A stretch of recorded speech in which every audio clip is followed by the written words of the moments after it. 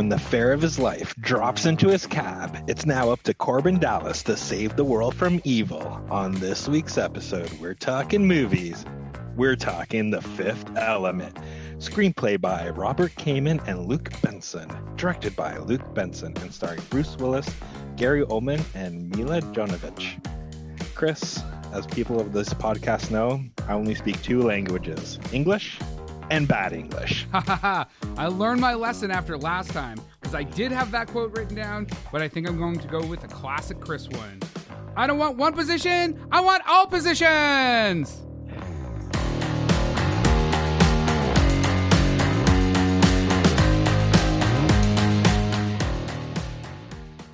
Hey everybody, and welcome to another episode of How'd You Like That Movie? And since it's become kind of my catchphrase, we're going to be talking about the 1997 classic film, The Fifth Element.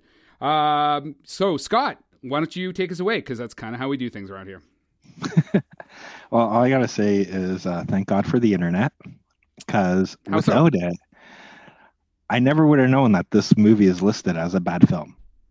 Like, when this thing came out, I enjoyed it. Everybody around me enjoyed it. And my barometer, like my gauge of how well movies were, was Siskel and Ebert. And they gave this movie 2 thumbs up. Mm-hmm. But like researching it for this pod, all of a sudden it's on lists that are so bad it's good. Upon release, it was nominated for Stinker Awards. Like, am I missing out on my childhood? Like, was this considered a bad movie? So when I was doing my research for this, they talked about, even when, because it opened the Cannes Film Festival, how it was very divisive. People it was sort of either they loved it or they thought it was just, an absolute waste of time, a bloated budget, and it didn't go anywhere. So there is in the world this kind of division about this film. But I mean, you both from a critic and a financial side. So this had a $90 million budget. It did $264 million at the box office. At the time, it was the largest budgeted French film in history. It's got a Rotten Tomatoes score as of today of 70% from critics and 86% from audiences. So, it's not horrible. It made lots of money. But yeah, some people really dislike this film. I believe Chris Tucker was actually nominated for a Razzie for his role as Ruby Rhod. So yeah, you're not wrong. There's definitely some people who really, really love it and some people who absolutely can't stand this film. I, on the other hand, enjoy this film. You do? It's good? I like this film. I liked it from when I first saw it. And then it's one of those films I don't rewatch very often, but yeah, even rewatching it now, I forgot how funny Chris Tucker is. That role, right? He's so good in that role. I love it. But it was the same thing. Before this film, Milla, now, I think she was more the predominant female action star than Charlize Theron. Mm-hmm. But for her time, you mean, or in general? In general, I think just body of work wise, she has more. Right? Well, and do you think that's mostly so? If we talk about her a bit, I mean, she basically is the Resident Evil. She is the premier actor in the Resident Evil series, right? So, do you think that that's kind of why she's got that big kind of action hero, nomiker, or what? Well, not only that, she was in the Joan of Arc movie that was also directed by Luke Benson. Yeah, she was his wife at the time. Yes, I heard. Yeah. Also, hold on. I want to talk about that because it's interesting because there's a lot of this intertwining. So Luc Besson, French director, so he did La Femme Nikita, Leon the Professional, which is a fantastic film. Even La Femme Nikita's exactly. Both of those are fantastic films. So The Professional is essentially based off of his relationship with... Okay, so his wife at the time of The Fifth Element was Maïwenn Lebesco, who played the diva in Fifth Element, right? Mm-hmm. So he met her when she was 12 years old and he was 29. They started dating when she was 15 and they had a baby together when she was 16. So he's only in his 30s and he's married to a 16-year-old at this point, right? So he casts her in Fifth Element. He leaves her for Jovovich, right? who he then puts in a bunch of films and then leaves her for somebody else. Like, just this, like, first off, that dating someone at 15 that you met when you're 12 is fucking creepy as hell. Sorry, like, that's fucked up, don't you think? I'm glad you went there, Chris, because I was scared first with our Christmas conversations, and I thought like La Femme Nikita was, or not La Femme, Lolita was your go-to. But speaking of Lolita, sorry, actually, I kind of got off track there. So the Leon the Professional, that whole like age group dynamic, that's based on his relationship with Lebesco, like that 15-year-old relationship. Like, that's why the character, there's such a big age difference in The Professional. It's like based on his real life experience of like being in love and having this want for this younger person, which is, it's fucked up, man. It's super fucked up. Is Gary Oldman's like child services, like technically? Is that who his character is supposed to be? It's sort of like Cobra Kai, when you like reimagine things through a different set of eyes. Like when they go back and they're showing like how Johnny wasn't actually the bad one in the 80s and stuff like that. I never thought John, like, if we want to go there, I never thought he was the bad guy, because at the end of that movie, he's the one that hands him the trophy and says, "Way to go." Oh yeah. I mean, he was just a messed up kid that was trying to deal with like angst and being young. But yeah, so we were talking about with her, Milla. Like, I knew her from obviously Dazed and Confused and the movie Cuffs, which is that's one of my right, with Christian Slater. Yeah, that's one of my so bad it's good movies. Mm-hmm. Right, I love that movie. She was also in Zoolander. Yeah, but that's after this movie. This is true. This is after. So, well, I mean, Dazed and Confused is what, just before? Yeah. Yeah. I think it's like the film before, if not. She actually dated her co-star from that for a while as well. Well, she's now married to the guy who directed the, Resident Evil movies. That's right. They met actually on the set of Resident Evil, so. I figured as much. Oh my God, this is like love fucking. Is love, right? We're basically doing like TMZ celebrity dating in this episode. It seems. I know.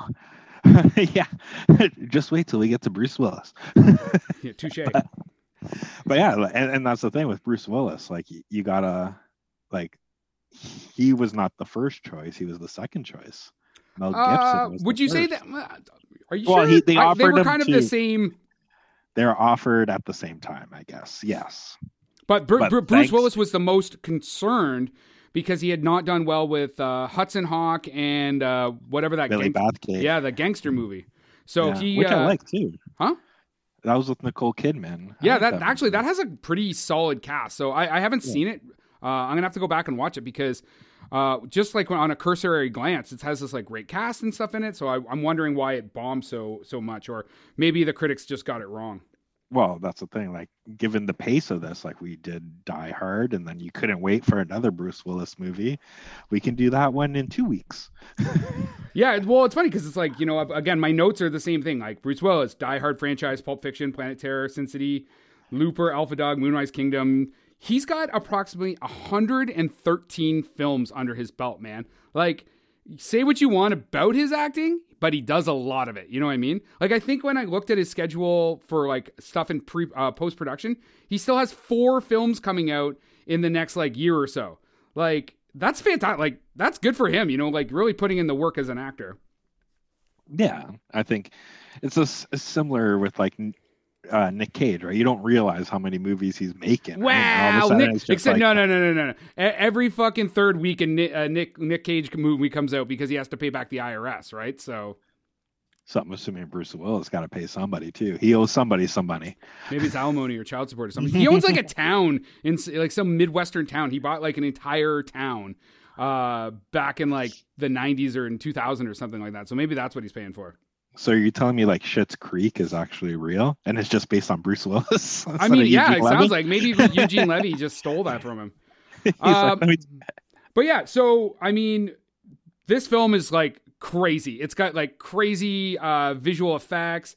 It's got like this quirky storyline. I mean, the costuming was done by Jean Paul Gaultier, like the fashion designer, and some of the jackets in this film cost $5,000 a piece, and he personally adjusted every single character, including like background, before shooting. Like, there was a ton of attention to detail put into this film. Yeah, and I think you see it, right? Like, it's evident on the screen. And I don't know if you've ever seen his, I think it was his last movie, Valerian. I have not. If you like this movie... Is that the, like, space opera or whatever? Well, it's like it's based on a comic book. He actually brought the creators of the comic book onto this one, and they... what's it called? Storyboard and designed all the... Oh, that's those two French comic book writers, right? Correct, and artists. But it's their series. Like, from what I read, I don't know how much is true because, the internet. But he never thought he was going to make Valerian, and that's where kind of the seed of this movie came from, right? He wanted something in the vein of that comic. Oh, as in, like, if I can't make this... Well, he actually started writing this when he was 16. Which makes sense with the comic. Yeah. Well, I mean, okay, so this actually, that's a good segue into my quote for this week. So Mark Savlov of the Austin Chronicle said, "The Fifth Element actually feels like it was scripted by a daydreaming teenager, but in a good way. That's to say that it has a certain, gosh, wow, sense of wonder to the whole thing that echoes the complete unique universe of George Lucas and company." And I mean, it has that feeling because it was a 16-year-old who started writing it, and then he continued writing it into his 30s or whatever.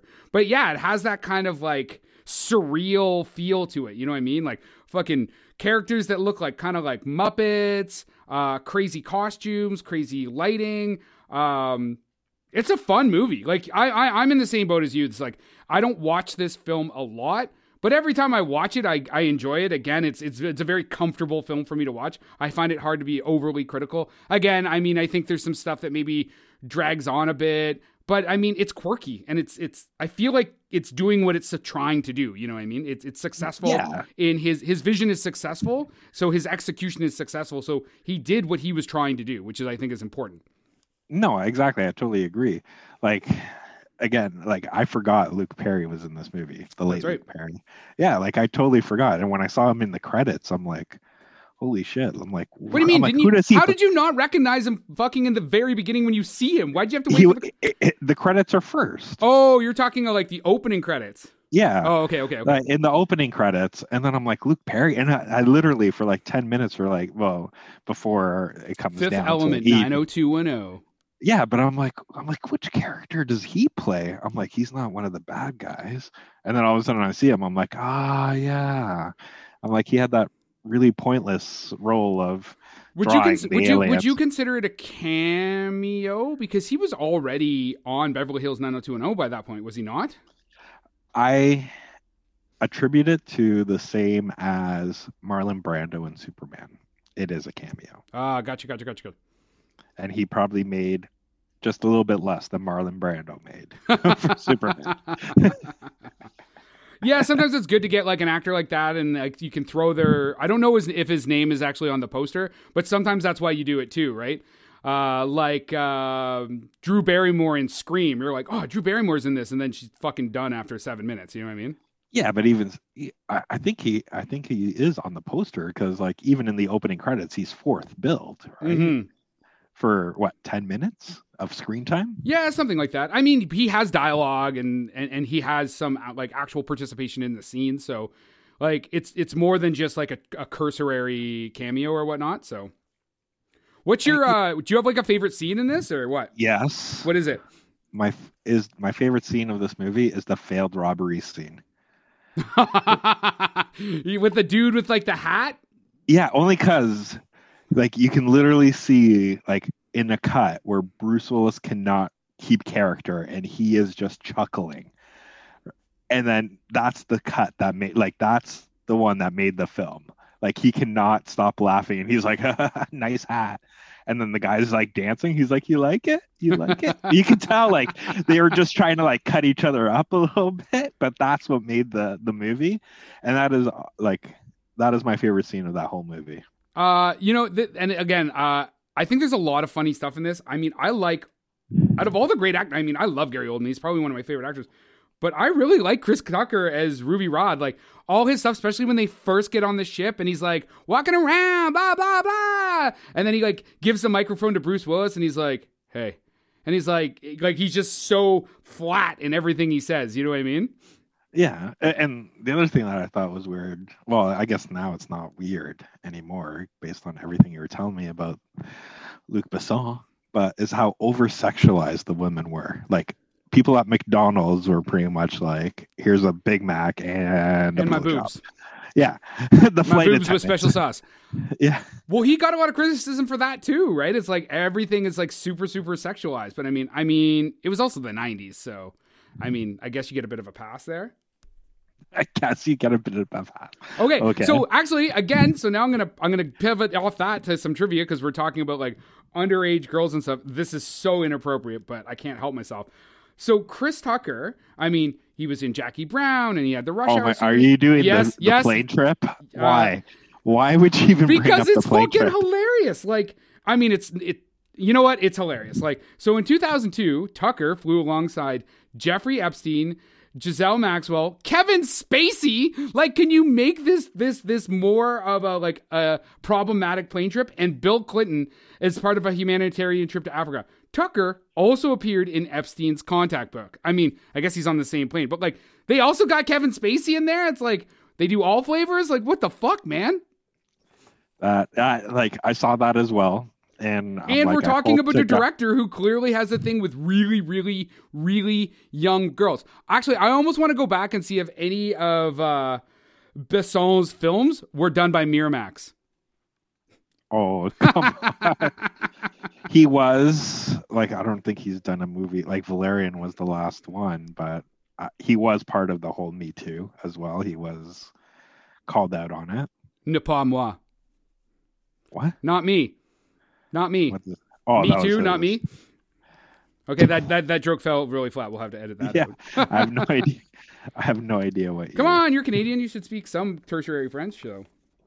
Yes, but yes, he was. 5 women came forward to make similar statements about him, saying he forced themselves on him. But thanks for bringing us down with all this. I mean, we got to talk about the factoids on this show too, right? Like, you can't be getting no fucking pass. So I want to talk about some other interesting stuff with this. So remember how when we were doing our poltergeist exercise, episode. Exercise. I'm like, what is that? Lion face, lemon face. We talked about like how it's like a cursed film and blah blah blah, or a cursed series, and like it's a couple people that died, some of them tragic or whatever. But on my list right now, I have 4 of the actors from this film are now dead. So Ian Holmes, who played Vito Corleones, like the priest or whatever. Priest, yeah. So he died in June 2020. He's also played Bilbo Baggins. So he was 88 and he died this in June of 2020. Tommy Lister Jr., who played the president, he was in Jackie Brown, Dark Knight. He died in December of 2020 due to COVID. He was 62. Obviously, we've already talked about Luke Perry, Once Upon a Time in Hollywood, Beverly Hills 90210, Riverdale. He died of a stroke in March of 2019. He was 52. And Brian James, who plays General Monroe, who was in Blade Runner, he died in August of 1999, and he was 54. So, I mean, this movie's almost fucking cursed. Okay, I don't see how you came to that conclusion. Well, listen, if you've got like, so people talk about Poltergeist because like 2 people died or 3 people died over the course of 3 different versions of the film, and that's cursed. We got 4 people who are dead from one film right now, 2 of them within the same year, 2020, and like Luke Perry died young, and the other guy, Brian James died young too at 54. I mean, maybe The Fifth Element is cursed. I just think you're going on too you think many. I'm stretching like, too? Or what? Yeah, you're going on too many internet like rabbit holes. Like, little did you know it actually was real alien artifacts, and all 4 of these people touched it. Well, didn't we just see? Isn't that what was going on last year? There was those Fifth Element style artifacts that were showing up in places, like those silver columns. No, that was this year. Oh yeah, I guess it was last year. We're in 2021, yeah, baby. The mausoleum in the Grand, or what is it called, the Grand Canyon, or something like that, and then it disappeared like a week later or something like that. Yes, you are right. But how did you like Gary Oldman as Zorg? I love Gary Oldman. He's I think so good. Like the other, like visually, Like, I love that one scene where he gives the aliens those guns. Then he's outside having a smoke, and then he's like, well, if he was a real killer, he would have asked about the button. And then the button explodes everything, and then he just like blows out the cigarette through his nose, right? And then just starts walking away with his little limp. He's he's so good. Besson actually referred to him as like one of the top 5 actors in on the entire planet. You know what I mean? He worked with him on Leon the Professional as well. He's fantastic in that too, as the like fucked up DEA guy, or in your situation, as you were saying, child services. It's starting to make sense, right? He was government. This is true. I mean, this is a fun little film. It's like there's not a whole lot to talk about. Like, it's super surreal. If you haven't seen it, I would definitely say go and watch it, and give us some feedback if you don't like it, if you haven't seen it and this is your first time through. But I mean, the soundtrack is really cool. I think 90% of the film has music in it. I don't know. Is there like anything else specifically you want to kind of brush back and forth, or do you want to talk about any of the other actors, or what do you want to do here? Any like brush back and forth in terms of this film, or yes, the podcast is about the Fifth Element, so we should probably be talking about that. I thought it was, and then all of a sudden I went to like child slavery things because it all connects, man. It all connects. But why don't we see Chris Tucker more? That's the one thing I haven't. I was going to ask you that myself too, because his career was like fine, and then it just wasn't. It just stopped. Maybe it had to do with being on that airplane. Who knows? But yeah, like I loved him on Friday. I love him in fucking what's the one with Charlie Sheen? Money Talks. That one was Brett Ratner too. So maybe it's all. Yeah. All problematic. Yeah, he was in Jackie Brown, Quentin Tarantino movie, and then obviously the Rush Hour films. And I think at the time, Rush Hour 2, he was like the highest paid actor. Oh yeah, with Jackie Chan, like that whole series did really, really well. Yeah, and then all of a sudden, the last thing I remember him in is the one with Bradley Cooper and Jennifer Lawrence. Silver Lining Playbook. He actually got nominated for a couple awards for that. Yeah, that's a lot, but that was like almost 10 years ago, wasn't it? It's been a while. I mean, and Silver Lining Playbook was also, there was a big gap between his last role and then Silver Lining Playbook. So I don't know, maybe he made just so much fucking bank that he didn't need to act. Like he was busy doing something else. Maybe. I don't know, but I do miss him on the screen. I always wanted the one. I know we're going to get the movie now, like in March, but I always wanted Coming to America 2 to be him with Eddie Murphy, because I think that would have just made me piss myself. Like, you just think they would have had good on-screen chemistry? Yeah, if he played Eddie Murphy's kid, right? But now it's obviously too late. But it is too late. Hey, you can always be hoping for Coming to America 3. Then why would he be the kid? I don't know, man. I'm just trying to solve your creative problems here. Anyway, I say definitely go watch this movie. I highly recommend it, especially if you just want to like hang out. Actually, if you tend to especially if you're in Canada and you tend to partake in the legal marijuana, I could definitely see this being a thoroughly enjoyable film to combine those two things. So, hey, wait, you can't sign off yet. What do you mean? You haven't done the one thing you've done every episode yet. What part is that? Where's the Canadian connection? I don't actually have one, man. Do you have one? No. No, man. I couldn't find one because this is like, so this film it's essentially a French film, right? Like it even had a French title originally. The only reason they shot not in France, or sorry, they shot in England primarily, was because they didn't have the studios big enough. So finding a Canadian is going to be tough. I mean, even the DP, which I know I actually glossed over this, Thierry Abosht, he's a French DP, and he worked on essentially everything that Besson worked on. Obviously, like Nikita and Professional and stuff like that. So, but it's got a very European connection. So, unfortunately, I was not able to find a Canadian contact. Actually, if any of our listeners have one, I mean, they can hit us up on Twitter or send us an email or carrier pigeon or something. Talk to us. Talk to me, Goose. There you go. All right. Yeah, I'm pretty much done as well. But the one thing I would recommend, I don't know how much time is going to be on, but if you haven't gone on that YouTube channel Fear and watched all the old Universal monster movies, I definitely would recommend it. I had a fucking blast doing it. I don't know how you just tied that into The Fifth Element, but sure. I just figured, hey, yeah, if you like movies and you like old movies, you can take Scott's advice and go watch old Universal movies on YouTube. I fucking hate you. I know you do. I'm glad we're in lockdown and I don't have to see you face to face. If it wasn't for COVID trying to kill you, I'd fucking try and kill you. Can't say that, and then I'll be like Trump. I can't tweet.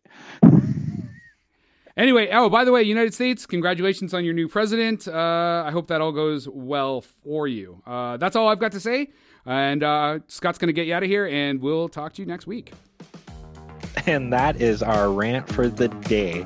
Please like and subscribe to this podcast. You can also reach us and interact with us on social media at howdoyoulikethat1 or email us at howdoyoulikethatmovie@gmail.com.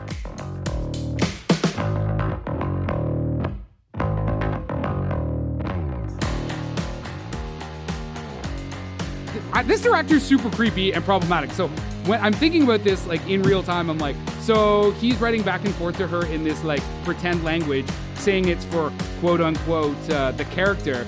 But realistically, is he just basically like sexting her, but in this fake language, so his like wife doesn't know, and he can do it under the guise of like character development? That's what Tolkien did, isn't he?